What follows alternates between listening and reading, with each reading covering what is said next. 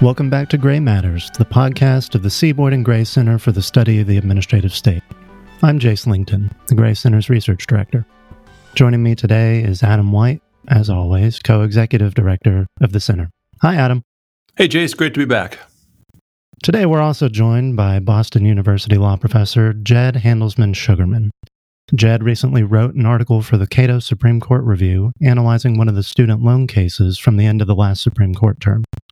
He wrote about different conceptions of the major questions doctrine, when states should have standing, and how to approach emergency powers. He presented the paper as part of a Gray Center research roundtable we hosted last fall, and you can find his article on our website or by clicking the link in our show notes. Jed, welcome to Gray Matters. Great. Thank you so much for having me. So your article is called Biden v. Nebraska, the New State Standing and the Old Purposive Major Questions Doctrine. For those who haven't seen it yet, can you give us a brief summary? Well, sure. In fact, it started as an amicus brief, and that amicus brief started as an op-ed about the Biden student debt waiver program. And that op-ed came out of years, and this is maybe the background here. I have been concerned with and troubled by the expansion of executive power, especially with executive powers during emergencies and the use and abuse of executive powers over emergencies. And I've had that concern about administrations on both sides of the political aisle.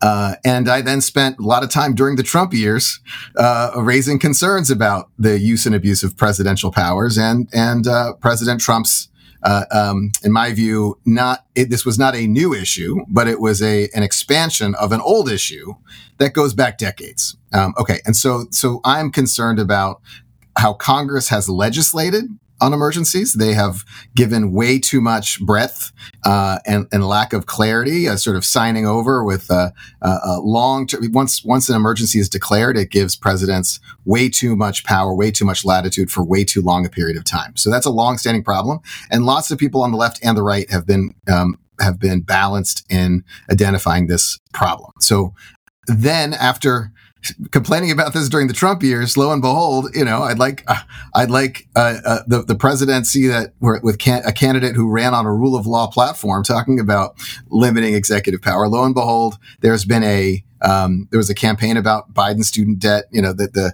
canceling student debt. They couldn't get it through Congress, and so in the summer of 2022. There was an announcement in August at that time that after there'd been much question, there had been some debates about whether there would be another basis, whether the Biden administration would waive this on the basis of something called the Higher Education Act of 1965. Turns out many people thought this would be the basis. They didn't use that. Instead, the Biden administration announced that they would be relying on the HEROES Act of 2003, which was enacted post 9/11, and it was enacted in the context, it had provisions about emergencies. And this was the emergency hook for the Biden administration was COVID-19. Now, just so I know that we hope that COVID is over. COVID's still going around. COVID's not going to be over, but it's important to remember what stage of COVID that happened in. This was, the summer of 2022, late summer 2022. The feeling was that COVID was mostly in the rear view mirror, or at least the side view mirror. And I was immediately struck by how this was clearly a pretextual use of an emergency power tied to COVID when it was really a long-term policy goal that they couldn't get through Congress. Okay, so that, and then after covering this issue and digging into it a little bit, I wrote an op-ed, and the title of the op-ed in the Atlantic was "The Biden Student Debt Waiver is a Legal Mess." Subtitle: but the good news is there's still time to fix it. So just to say, I am sympathetic to ways of addressing this problem. I think it's better if Congress deals with it. And at the time, I thought that there was another statute that would fix it. Side note, I don't think that's as clear, but that I don't want to go down that digression. But so I wrote that point about the abuse of executive power, that turns out didn't sway anybody or didn't sway the administration. They went out and then promulgated it. In the meantime, Biden went and said some things that made it even clearer that it was a pretext. He said things like on 60 Minutes a month later, COVID's over. The pandemic is over. So it's strange that you'd be using the conflict in what the left hand at the education department was not following what the right hand of the political operations was saying. So I wound up writing an amicus brief on the side of against my policy preference of having more student debt waiver in favor of a principled commitment to limits on executive power. So let me just say very briefly what the main argument there is. The main argument is in favor of a version of the major questions doctrine. And that version is a solution to this problem. And I call it in a paper, in the paper that with Cato, an approach is that this could be an emergency questions doctrine. So just to pause on this for a second, I have been supportive of the major questions doctrine, and I've been sort of, not marching with the, I think there's a bit of orthodoxy on the left about this, that the major questions doctrine is suddenly problematic. It was not a problem when it was most robustly developed in the case that saved a significant part of the ACA, the Affordable Care Act, otherwise known as Obamacare. So let me just, from those cases, let me just articulate that I have 3 cheers for the major question doctrine. The problem is that there are 4 questions. And so the 3 out of 4. What are those steps? And then I'll explain how that relates to emergencies. The first step is that the major questions doctrine is an exception that gets past Chevron. And I'm all on board with that, right? I think Chevron was wrongly decided at the time. And I'm hoping that the Supreme Court overturns Chevron. And I say that from the left. Okay. Number 2, the major questions doctrine has been applied in a purposive way. Hence, this is I think this also happens in this case. For example, the ACA case on the major questions doctrine, how did Chief Justice Roberts get around the problem that the word state didn't mean state but meant federal? He did a lot of gymnastics that relied on the purposes of the bill. I used to think that it was a persuasive opinion. I'm not so sure anymore. But nevertheless, I liked the emphasis on purposes rather than narrow textualism. Okay. Number 3, no elephants out of mouse holes, right? If it's Congress has to delegate in order for big things in order to, make big policy, to give the legitimacy for the administration to make big policy decisions. So, for example, no pulling student debt waiver out of on the basis of COVID, right? That's it may be that an emergency provision is a large hole, but it's got to fit the hole. So the idea of a fit and no pretext. So that was point number 3. And I tried to apply that here to say the major question doctrine by using, by no Chevron deference, not deferring to the administration, and using purposes to understand, for example, an emergency provision so that you're applying it in the right shape, and then allowing from purposes and not allowing uses but not abuses, like pulling elephants out of mouse holes, that would set an appropriate but practical limit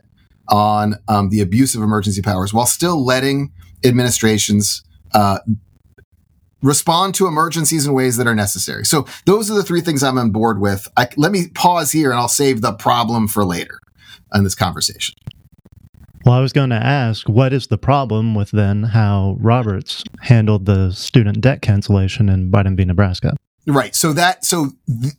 Up until about 2 years ago, this fit, my explanation or my steps fit. I think there was another brewing argument that was often in concurrences like Gorsuch, right? So there's another theory for the major question doctrine, which is, and I'm increasingly sympathetic to this, by the way. I'm not sure I'm fully persuaded, but that it's a clear statement rule against non-delegation. It's a substantive canon.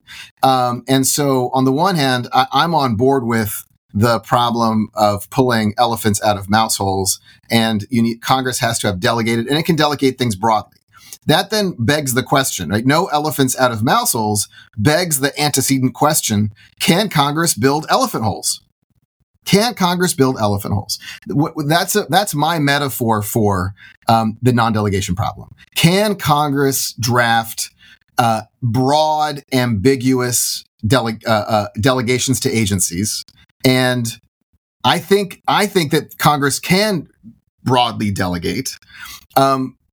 Gorsuch does not think so, and that because it raises a non-delegation problem that this is Congress using legislation to delegate to agencies legislative power, too broad. And so that problem in two cases, the West Virginia versus EPA, and in this case, Biden versus Nebraska, basically said you can't build, you have to have a clear statement, a super clear statement of a super clear policy, and it can't be, you basically can't build elephant holes anymore. You can make an elephant, right? But you have to actually specify the elephant. And so that super clear statement rule is at least something that that I'm raising a concern about, especially Jace, because if we think that that the Constitution is not a suicide pact, we need to be able to respond to emergencies, whether they're national security emergencies or pandemics or earthquakes, natural disasters. Congress needs to delegate emergency powers with flexibility to respond to, because emergencies are foreseeable, but their exact parameters are not. So we need some breadth for emergency powers, but not so much breadth that presidents can be doing what they've been doing for decades, which is abusing that breadth for their own policy or partisan preferences. Jed, am I hearing you basically describe the major questions doctrine as, when you said a clear statement rule, but also a canon of constitutional avoidance? That this is the way the Supreme Court has avoided the underlying non-delegation doctrine argument. Is that right? And also, what then do you make of Justice Barrett's concurrence, where she very, energetically and explicitly says, no, this is not those things. This is just a contextual interpretive tool. Right. So I think it's become clear that, and some of the justices have said so, that this doctrine about, no elephant holes, why can't, so what is the reason why Congress cannot draft delegations with breadth and ambiguity, but still with an intelligible principle? What would be, why should there be a super clear statement rule for specific delegations as opposed to, broad delegations that are still executive, that still, legislate and delegate gap filling, right? That's the modern structure of government. What will be the problem with that? Gorsuch has been clear. And it turns out Roberts, without saying so, I think applies that same, what's the basis for that super clear statement rule? It is a concern about, Congress delegating too broadly and ambiguously. Yeah. And instead of using text and context for judges to do what textualists say that they should be doing, or what purposivists say, read the statute and give the best reading. That's the critique of Chevron. Don't defer to the agency. Just be good textualists and or be good purposivists. What happens in these cases is something else. It's not giving the best reading for what Congress intended or what Congress wrote. It's saying we need super clarity. Even if the best reading is X, we need a thumb on the scale that we need this spelled out more clearly. Why would there be this super clear statement rule as opposed to just reading the text or reading the purposes? It's because there's a substantive commitment. And Gorsuch says this, the substantive commitment is a normative position about what Congress should be doing, regardless of what Congress did, right? That's why we need super clear statement. So just pause there, right? That is the only way to understand what Roberts did. He was unwilling to say or give that explanation, but Gorsuch gave that explanation. Let me pause for a second and give one other explanation that was at your terrific conference where I presented this paper, Mike Ramsey also presented an argument that was raised by his paper, but he was even clear in his explanation about it, which is that Justice Scalia also had this concern about the non-delegation doctrine. In Mistretta, a case about sentencing, delegation of sentencing, Scalia says, because the non-delegation doctrine is especially hard to enforce, and it is especially hard to figure out what are the parameters of what an intelligible principle is, we should be careful and have second best ways of enforcing it. That was a preview of the major question doctrine. That was to make sure that justices don't get too far out in a very complicated, fuzzy, and subjective doctrine. Allow Congress to legislate, but have super clear statement rules for it, and that allows that would allow the court to enforce the non-delegation doctrine without striking down acts of Congress. Right. So I think that all makes sense. Amy Coney, Justice Barrett it was trying to defend this as textualism, and frankly, her arguments are so unpersuasive that they backfire, and they confirm that the project is a substantive canon. Why? First, what she winds up describing is not what Congress does. She basically says there's a big assumption in her concurrence. Her big assumption is Congress doesn't delegate major questions. Congress wants to resolve major questions and decide them for themselves. And that's not a normative claim. If that's a normative claim, that's Gorsuch, right? Gorsuch says Congress should. That's a normative claim. If it's normative, that's the basis for a substantive canon. Substantively, Congress should decide major questions, and recognizing that Congress sometimes doesn't, the courts need to hold Congress to these normative constitutional commitments. I'm increasingly sympathetic to that.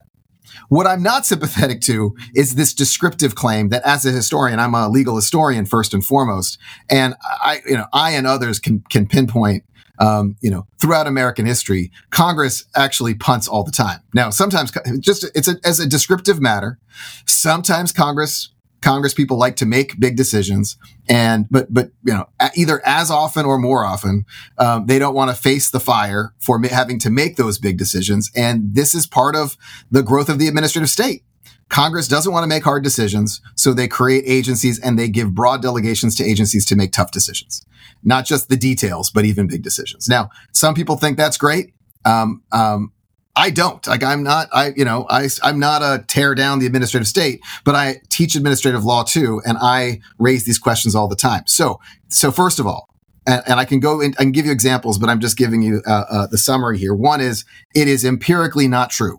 The way that Justice Barrett, it's what she wants to believe it's true, but it's just historians have shown this over and over again, that Congress punts big questions, or often does. And the second major point here is that then Justice Barrett claims that all they're doing is reading text. Text is not just the words on the page; you have to read it in context. And she winds up using these two examples that backfire. And briefly, let me just, I'll recite these two examples. One is, all that the courts are doing is trying to give the best reading. Now, super clear statements, again, are not the best reading, but she says, look, this is, the context matters here. So if parents who are leaving their kids with a babysitter leave the house and they say, make sure the kids have a good time, that is ambiguous, but a babysitter from context, though delegated with this choice, can still make a good reading of what their delegation has been. Now, the problem there is you don't get that from the text, right? Make sure the kids have a good time. She's saying, well, clearly a babysitter wouldn't get in the car and go to Vegas, right? Just for the Super Bowl or Taylor Swift, of course, right? But the babysitter would understand what that means in context. Well, sure, but there's more specific context than just make sure the kids have a good time. There's not a genre. The argument isn't that, just because it's congressional legislation, that's enough context to tell you X. That relies on the assumption that Congress only makes big decisions. My point is, the way that a babysitter knows what's appropriate to make sure that the kids have a good time depends on social facts, the social context. Like maybe the family is Amish or Orthodox Jews, right? On a Friday night or not on a Friday night, right? That's not the genre of babysitting, like the genre of legislating. That's from the particular social context and purposes of what the parents expect. Second example that she gives is that a grocery store owner tells a clerk, "We need apples. Can you go buy some apples for the store?" And she says, of course, if you just look at that text, that's not enough. But in context, the clerk will know how many apples to buy. And my point is that's not a genre question. That's social. The clerk knows how many apples to buy, whether it's a Whole Foods. Is this a clerk ordering apples for a Whole Foods, in which case hundreds of apples or dozens and dozens of apples would be appropriate? Is it a bodega or a corner market or, a CVS, in which case no more than a dozen would be appropriate? Or is this the buyer for all of the, Safeways or, on the East Coast, in which case thousands and thousands would be appropriate? There's no genre there that answers that question. It is the social facts and the social context of that interaction. That tells you that Amy Coney Barrett did not have textual examples. She had what made sense of each of those examples is that the delegee, right, the babysitter or the clerk, knows from a mix of text and context, social context, how to interpret language. And it seems to me that shows that if her examples backfire that badly, it shows that she doesn't really have good arguments for why this is just textualism. Now, as a Gen Xer, I was mostly just disappointed that she talked about the babysitting examples and didn't drop a citation to Adventures in Babysitting. But is the upshot of that, are you saying that Barrett chose the wrong examples to show how the major questions doctrine is a contextual aspect to textualism, or are you saying it's impossible to make the case, and that actually this is and not just contextualism, but it's purpose, as your article's title suggests, it's just outright purposivism? Well, I think it's outright purposivism because it's not just about this one case. In the article, I've given you the example before. That's how Roberts was able to ignore text, right? This happens over and over again. So again, Roberts used the major question before it was called the major question doctrine, but used the language of, vast economic and political significance to say, hey, this isn't a reason to just get bogged down in a word. Like, there's a good reason to take a major question and think about purposes. I can say a little bit more about that, but I can give you another example of this, which is this famous predecessor to that case, which is called FDA versus Brown and Williamson. And in that case, the statute from 1934 about establishing food and drug regulation mentions drugs and devices. And as a textual matter, tobacco is clearly a drug and a cigarette is clearly a device. So then if the FDA should be, as a textual matter, would have jurisdiction, should have to regulate tobacco and cigarettes. And then once it regulates it, it has to ban them, because under the statute, if it's not safe, there is no safe and effective cigarette. I mean, if so that would lead to, you could say that's absurd. Well, I don't think it's absurd to say there were purposes, and that's what Congress did. It said this was a very big deal. If Congress had meant to regulate, these not just tobacco, but like recreational kinds of things, like that language of text would apply, but not if you think about the context and social context and purposes. The reason why this, so first of all, I'm describing the cases. I can give you, the paper gives more examples. But let me give another explanation for why purposivism makes sense for major questions. Even though I think Chevron should be overturned, there is an argument that Chevron is sort of judicial economy, right? The administrative state makes lots of small and mid-level decisions, and the courts could not possibly do all the work of doing its own reading of all of the text and context and expertise required. So it's a kind of a triage. On small and mid-level things, we will delegate that to agencies. But if it's a big deal, then it's worth the judicial investment And we triage so that we take care of the, like in the OR, right? You triage to deal with major surgeries or major life-threatening injuries, and you deal with like run-of-the-mill injuries elsewhere.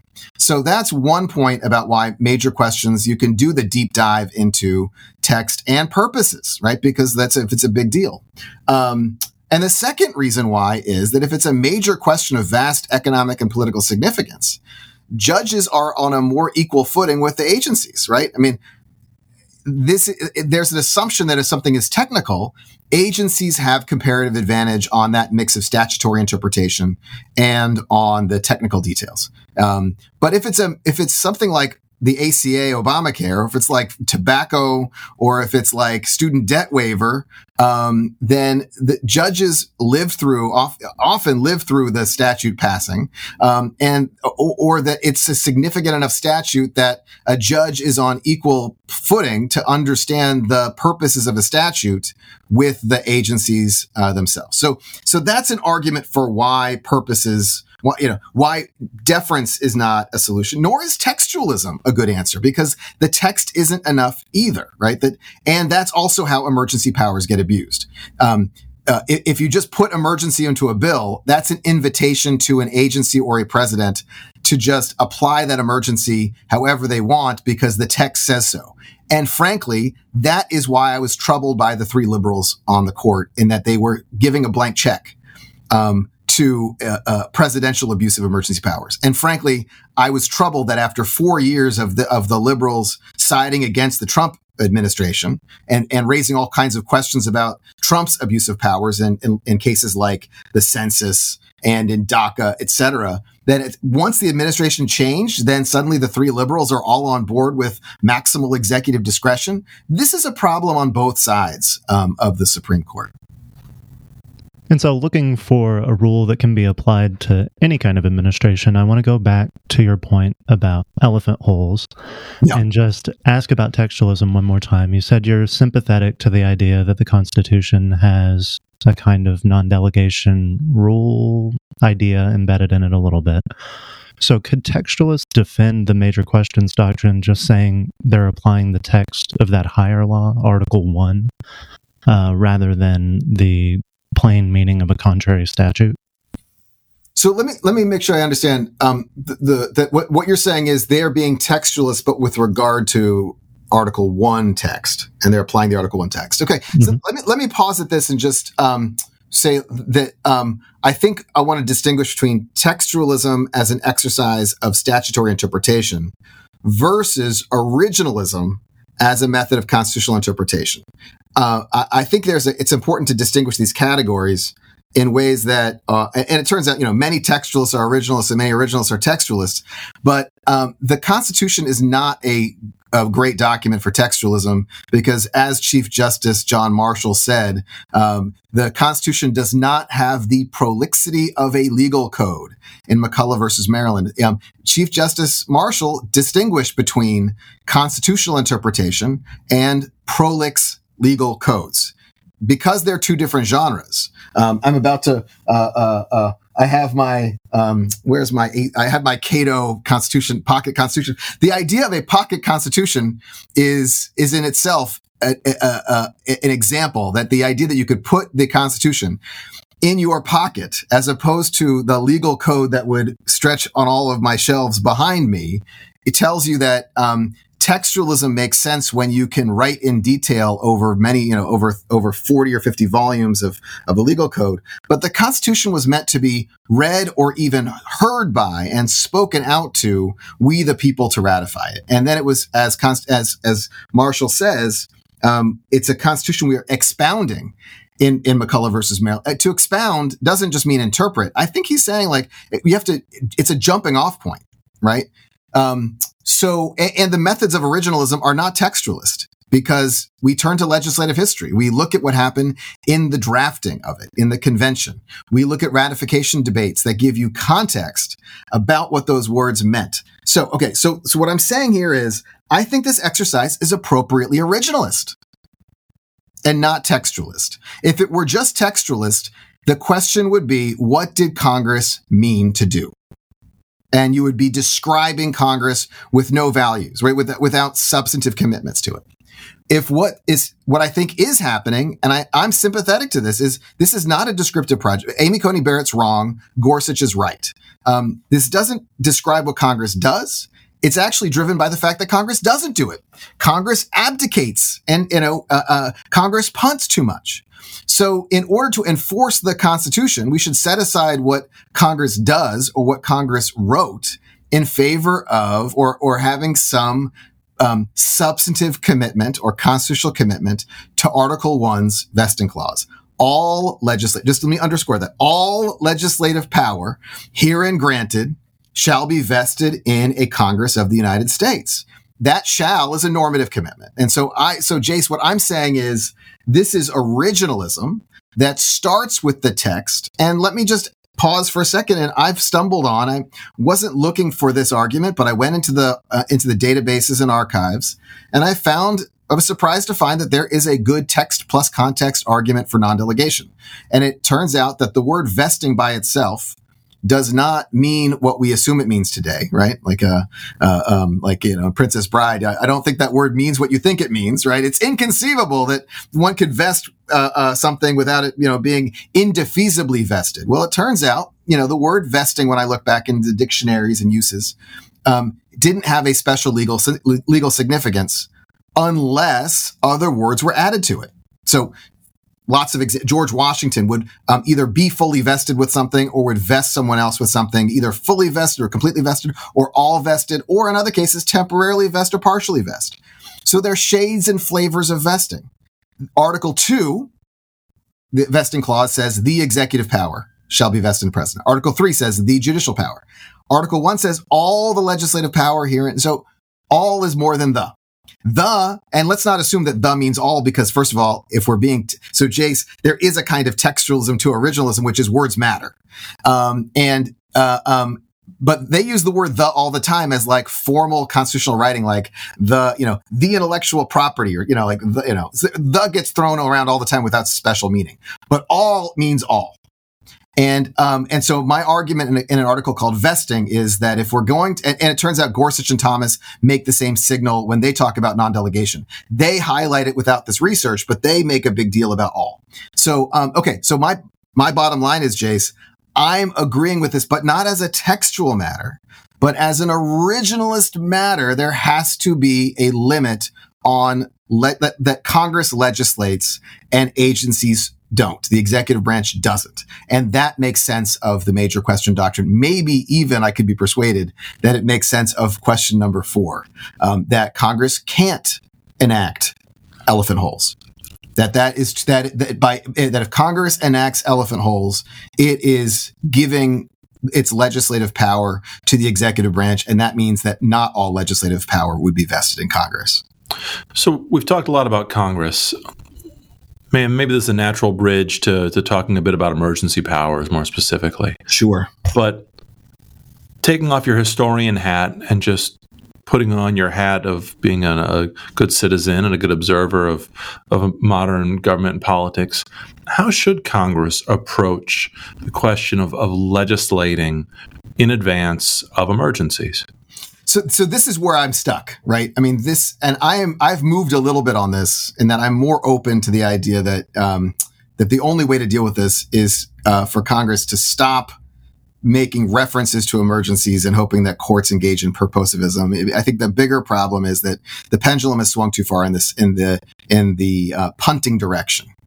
And it may be that it's not, I am now more sympathetic to the idea that it's not just purposes, because purposes is too open-ended. It's not just Chevron that creates the problem. I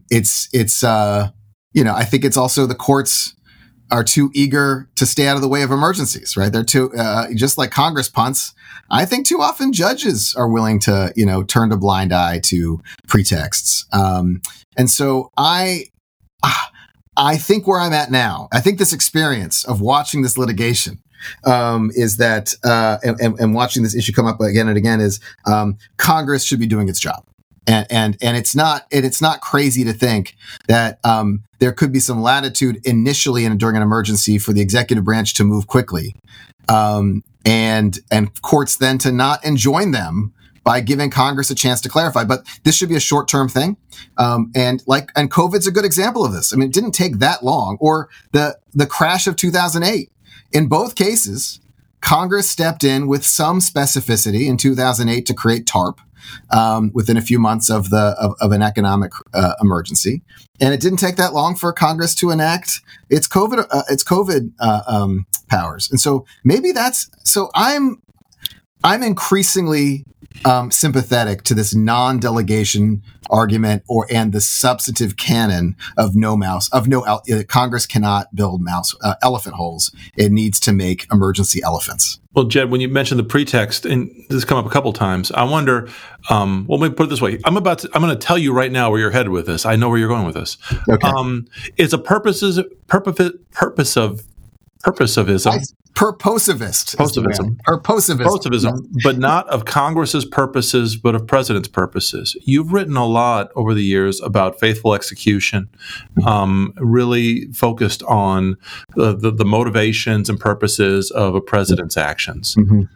You refer to pretexts, and by the way, one of the cases you mentioned earlier from the Trump years, the census case, where the Supreme Court overturns the Commerce Department's addition of the citizenship question to the census because they say the Trump administration's explanation for it was really was a pretext. And I think the safety valve that you're looking for is a judicial review that actually takes presidential purposes seriously, actually judges those purposes, and asks, well, is the president faithfully executing the law or not? And by faithful, is he constrained by the law and searching for the best meaning of the law and trying to apply the law in a way that restrains himself? Or is he looking for legal texts as excuses and pretexts for the thing that he actually wants to do regardless of the law? I think that's the upshot of the work that you've done when I bring it all together. And that was also part of my argument in the brief, and I touched on it. I mean, I was more in the brief than I was making a few different arguments in the brief, including we talk about state standing. I think it's also what happened in Biden versus Nebraska is the only way to get there was through state standing. And part of this idea, what connects all three issues, is that each branch should be doing their job, right? Article 1, Congress's job is to address major questions and handle emergencies and legislate. Article 2, the president shall take care that the laws be faithfully executed. That job means to be acting in good faith and not engaging in pretextual arguments like many presidents have done, not just Trump and not just Biden. And in Article 3, judges also faithfully act. Their job is to enforce the Constitution. So not to not use standing principles to make sure that, there are whole clauses in the Constitution that never get enforced. Like, for example, another topic I've worked on the emoluments clause, right? Standing was a problem for enforcing constitutional principles, and standing also becomes a problem for anyone being able to challenge the expenditure of money ultra vires. And so that's an argument for state standing. So I'm just trying to, big picture connect this idea. The Constitution should not be a dead letter, and there should be litigation around it. And faithful execution, this is an article I wrote with Ethan Lieb and Andrew Kent, was that it turns out, I think there's an assumption that faithful execution was just sort of loose hortatory language or vaguely religious, and, only God will judge one's faith. No, it turns out faithful execution had not just some legal context. It went all the way back to the Magna Carta, and it was the notion that oaths had to be taken for in a time of executive discretion, and faithful execution was enforceable like a proto-fiduciary duty of care and of loyalty. And we found examples of that being justiciable, that judges weighed in on whether officials were acting out of loyalty, care, and good faith. Okay. So, it's not an easy question, but, and I don't want to say like, judges should be, administering lie detector tests, to all officials about whether they're telling the truth or, or that they should bring in juries, or reality TV, like American Idol. Who do you think? Like, I want to be careful about it, but in some extreme cases, it's clear that there's a pretext. Some examples are like not just the student debt waiver and the contradictions that I was describing. There's also the extreme example of the census question of whether the Trump administration was putting a citizenship question on the census in a case called Commerce Department versus New York. Another example of states asserting their state standing, by the way. And in that case, it was going to go 5-4 in favor of the Trump administration until the political operative who was behind this plan died, and his daughter, his estranged daughter, went into his office and went into the hard drive and found memos that showed that this had a partisan motivation. Now, does it rely upon such obvious cases of contradictions? I would also have applied it. I'm very pro Dreamer and pro immigration reform as a matter of statute, but I said at the time that that the Supreme Court should have looked at DACA and DAPA as basically legislation.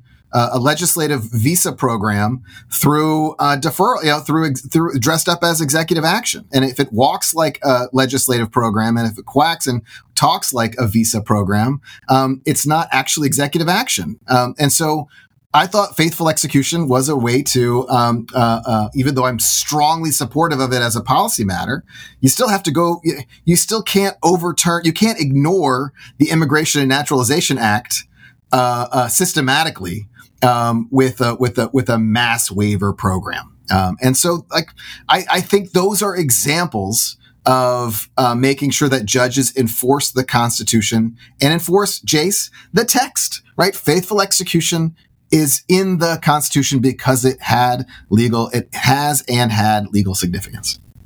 Your mention of DACA also reminds me that Congress is debating immigration reform right now, and part of the package involves when the president shall declare an emergency after a certain level of people are coming across, only certain kinds of people at certain times, and it's narrow. Do some of the debates around this bill match with your plan for how emergency powers should be handled, or what are you thinking about all this? Yeah, I mean, I'll give the answer that the members of Congress should be giving when they're talking about this bill, is that it's 400 pages long, and they come in hot on, oh, this is great, or this is horrible, and then the follow-up question is, have you read it? And they say no. So with the caveat that I haven't read the bill, from the loose understanding, the big picture thing is Congress is doing its job if it passes this. This is what Congress should be doing about immigration policy. Instead, and so the critique of what Biden or what Trump were doing was that they were trying to solve this problem by going either, by stretching statutes or going beyond them. For example, Trump's appropriate use of money, reappropriated money by declaring a border emergency to then create an emergency exception for appropriations to find money for the wall when Congress refused to do it. Okay, that's a problem, right? So what's the solution? Well, presidents are still going to have to do this if Congress doesn't do its job. So what are we? As we're recording this podcast, it sounds like there's going to be a filibuster. That the Senate is, even after Republican senators negotiated this compromise bill, there might be a filibuster, and I want to raise this larger point about obstruction of Congress. Not the January 6th prosecution for obstruction. I mean, political obstructionism. There's a bit of a contradiction. I've been calling out the left for some of its contradictions and the right here, but here's a fundamental contradiction or tension for those who believe in the non-delegation doctrine or the major question doctrine.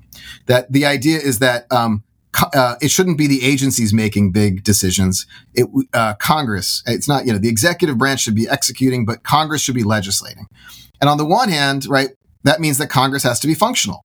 On the other hand, it seems like a lot of those folks that are supportive of, the limits on delegation and Congress having to make these choices also just happen to be pretty supportive of number one, paper filibusters instead of Mr. Smith goes to Washington, stand and deliver for 48 hours if you and put your money where your mouth is in order to filibuster. Or maybe the filibuster entirely is inconsistent with this idea that Article 1 anticipates a functional Congress. And number two, the partisan gerrymandering on both sides also makes Congress non-functional, dysfunctional.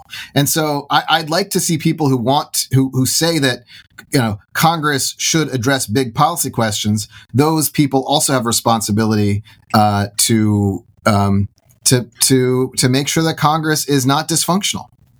Yeah, okay, but I'm not sure about that. I mean, I agree with you that it'd be good to be to have some filibuster reform. I think actually the current version of the filibuster probably does actually make Congress's job harder than it should be.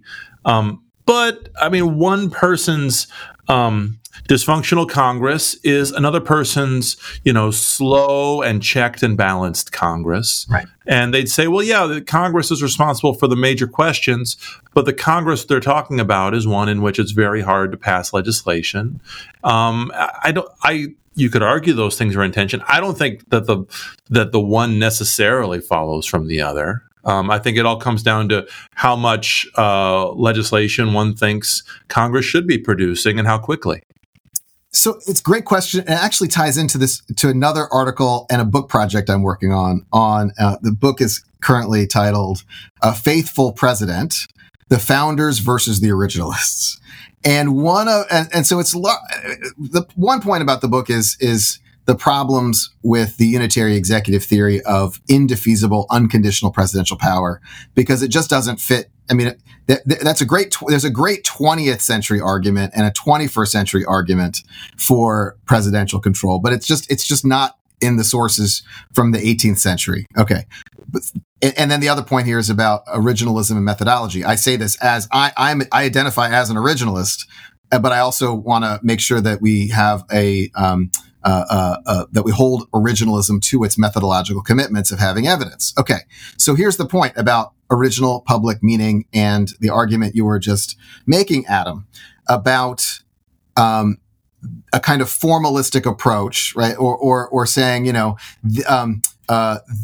this idea of Congress, we need to have slow, deliberative process. And I think that's already built into the structure of the Constitution. So it turns out formalistic separation of powers is a modern approach.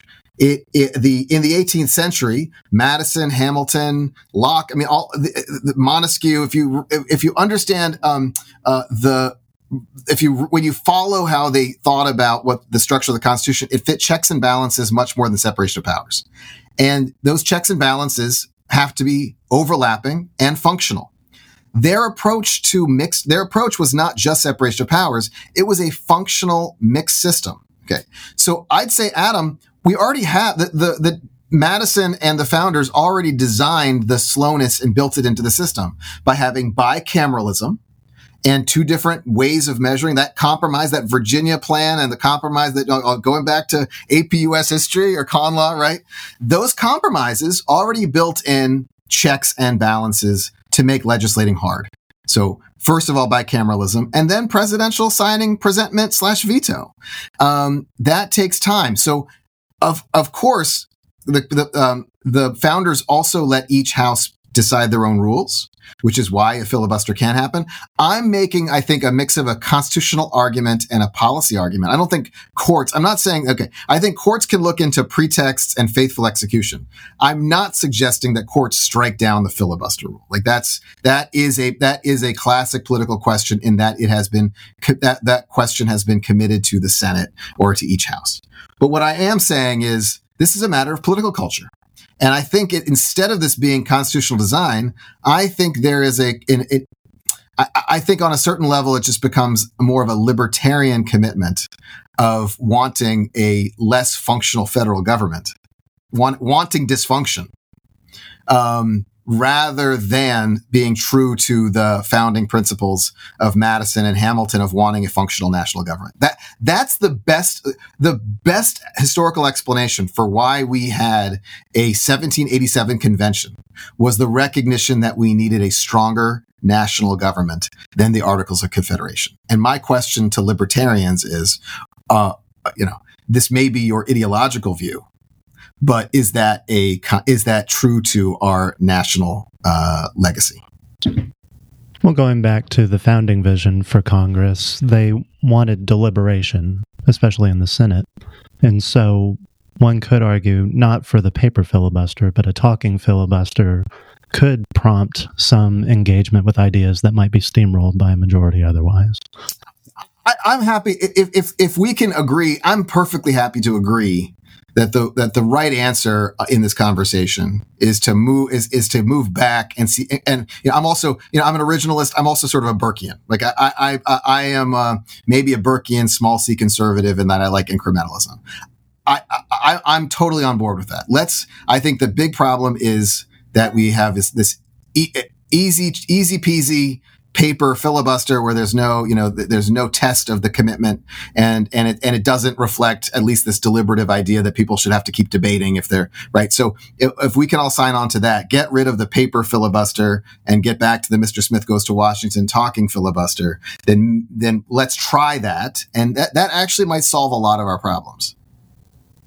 This is a very ecumenical podcast. We're all originalists. We're all purposivists. We're all Burkean. We're all Burkean.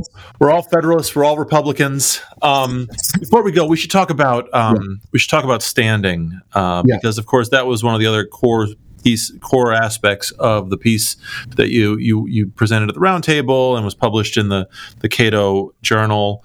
Could you just let's return to that. Where's your sense of how the court handled the standing question for Missouri in the student loan case, and also just as an observer of the court and litigation, where do you think state standing is headed? I mean, the Massachusetts versus EPA decision somewhat turbocharged it with that line about special solicitude, and we've seen, really starting with the successful litigation against the Bush administration and Mass v. EPA, we've seen growing waves of state litigation from each administration to the next. So what's your reading of what the court did in the student loan case, and where is this trend headed? Yeah, thank you for the invitation to talk about this too, because I think this is a really confusing part of the case, and also I think a good compromise. I'm going to keep echoing the same point about being ecumenical or incrementalist compromises. I mean, let me first acknowledge that it is legitimate to have limits on standing. I mean, I think both where does standing come from? The basic argument is that first, Article 3 doesn't just give judicial power to do anything like advisory opinions. There has to be a case or controversy, and it's not just any kind of controversy. Article 3 spells out 3 kinds of cases and 6 kinds of controversies that each turn on parties and disputes. So that's textual, and it's also a reflection of what judicial power meant in Article 3. And it also has some principles that we don't want judges sort of free range weighing in on generalized grievances and acting like a legislature. So that's all legitimate. But on the flip side, if some questions are about large constitutional principles, like the Establishment Clause, for example, or if it's about, I don't know, let's say emoluments on the other side. I was just pausing. I was, during the Trump administration, I led a group of historians writing amicus briefs on the meaning of emolument. We were undefeated on the substantive question of what does an emolument mean, but that's because we often never got into the game. Because many judges ruled that no one had standing. And if no one has standing, then the Constitution is just, parchment. And many clauses would be parchment if no one can litigate generalized principle commitments like separation of powers. Okay. So how do you strike the balance there? So that you don't have, if you have 330 million Americans, should we have 330 million plaintiffs? Here's a solution about that problem of too many plaintiffs with too many loose and not enough resources. That's also standing wants people with skin in the game. The solution is state standing, because then instead of 300 million plaintiffs, Well, you have an institutional plaintiff with a background. This is the background of state sovereignty. State standing is states are sovereigns within sovereigns, right? They maintain their sovereign legal status, and they aggregate citizens' concerns in an institutional way with sufficient resources to litigate. Right. And that checks the boxes. Now, I'm not saying that there should be states automatically get standing to do anything. I don't know that I have that commitment, but, it seems to me that there is also a conservative or libertarian argument for your listeners in favor of state standing. And I've actually heard many conservatives, I think conservatives are very split on this. And I think it's a split between this concern about judicial economy, right? Wanting judges to not weigh in on social issues and concerns about judicial power. Skepticism about judges, often elite judges, keeping them to one side. On the other hand, I think a lot of libertarians and conservatives and progressives and liberals want the Constitution not to be a dead letter. Right. And so there are many cases where, you need someone to vindicate something. This is that case. So the Biden versus Nebraska, let me just identify the problem quickly. Let's grant that there was a substantive problem here, that the Biden administration did not have congressional authorization to do what it did. And it was spending something like, estimates were that this program would cost upwards of like $600 billion. That's like, $100 billion here and $100 billion there. And suddenly we're talking about real dollars, right? Like that's okay. So is that just like, should that just be non-justiciable? Or should the Constitution have its day in court? Well, the problem was, there are lots of ways that the Biden administration tried to have bad faith loopholes to dodge litigation. It tried to design the program of waiver that it was only the government, there'd be no bank or no entity with any specific injury. And they deliberately tried to circumvent standing, even in the ways that they sort of changed the program midstream. So that was also indications of pretextual bad faith. But then the Supreme Court had to get to this conclusion to find standing, and they couldn't actually say what they did, right? And I can explain why, right? But basically, the only way that Missouri had a claim of standing was that this other entity that was an independently created state corporation insulated from Missouri, that corporation could arguably be hurt by this waiver. But there was no clear connection between that independent agency being financially separate from the state and sort of rising and falling on its own finances with no liability of the state to it. So how would Missouri have standing? Missouri wasn't going to be injured by this agency, by its Mohela agency being hurt. So the only way that they were able to cobble it together is by saying, that Missourians would be hurt. Well, I'm sorry, that's actually not going to work under traditional standing rules, right? If 1,000 Missourians had walked into court, they would have said none of you as individual plaintiffs have an injury. But somehow Missouri did. Well, why would Missouri have an injury if 1 million Missourians did not? It's because Missouri was there as a state. That was the special solicitor for state standing. But Roberts wouldn't say so. Why? Because the conservatives are split on this question. In a case that had just been decided a week or two earlier in U.S. versus Texas, this fight over special solicitude spilled on the pages. Alito endorsed it in favor of Texas, and Gorsuch, Thomas, and Barrett rejected it in a case they were deciding at the same time.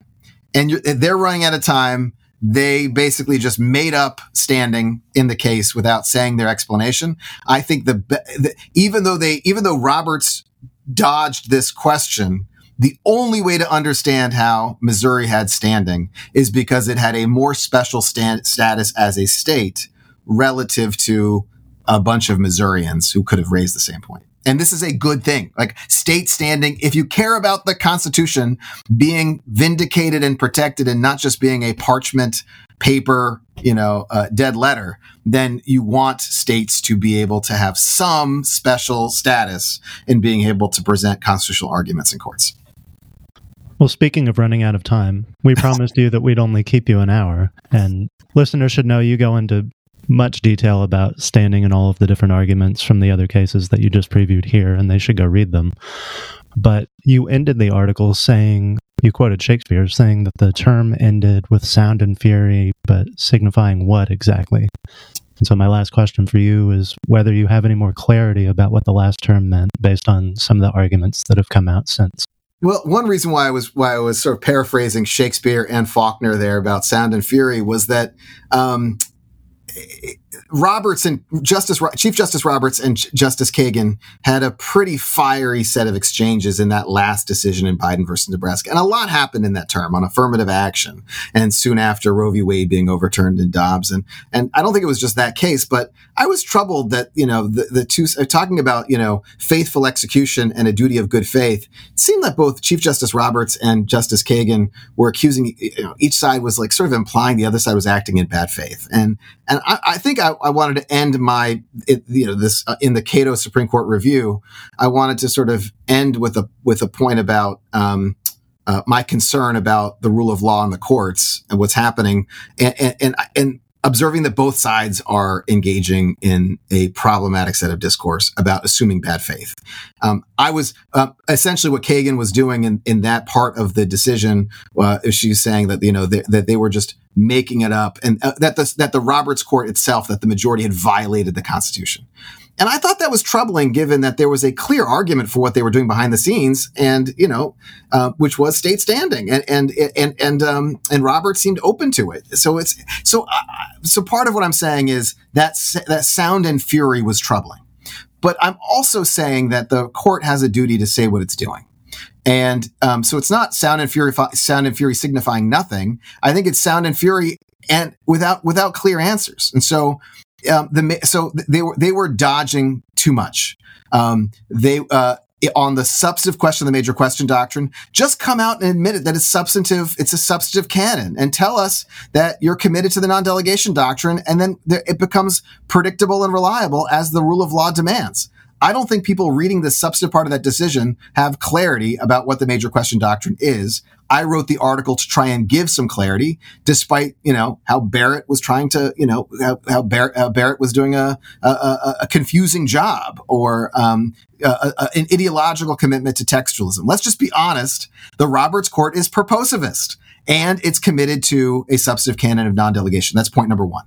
And point number two is, instead of just having the state standing as the only explanation sub silentio, like having to try and figure it out, and just take the time and clarify for us as the public, because that's the duty for courts in the rule of law, is to give reasons. And if you can't give reasons, then you're not faithfully executing your job as justices.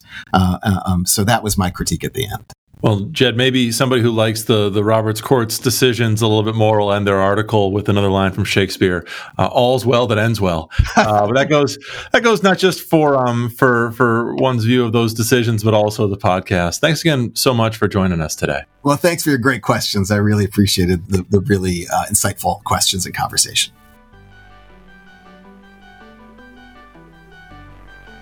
This has been an episode of Gray Matters.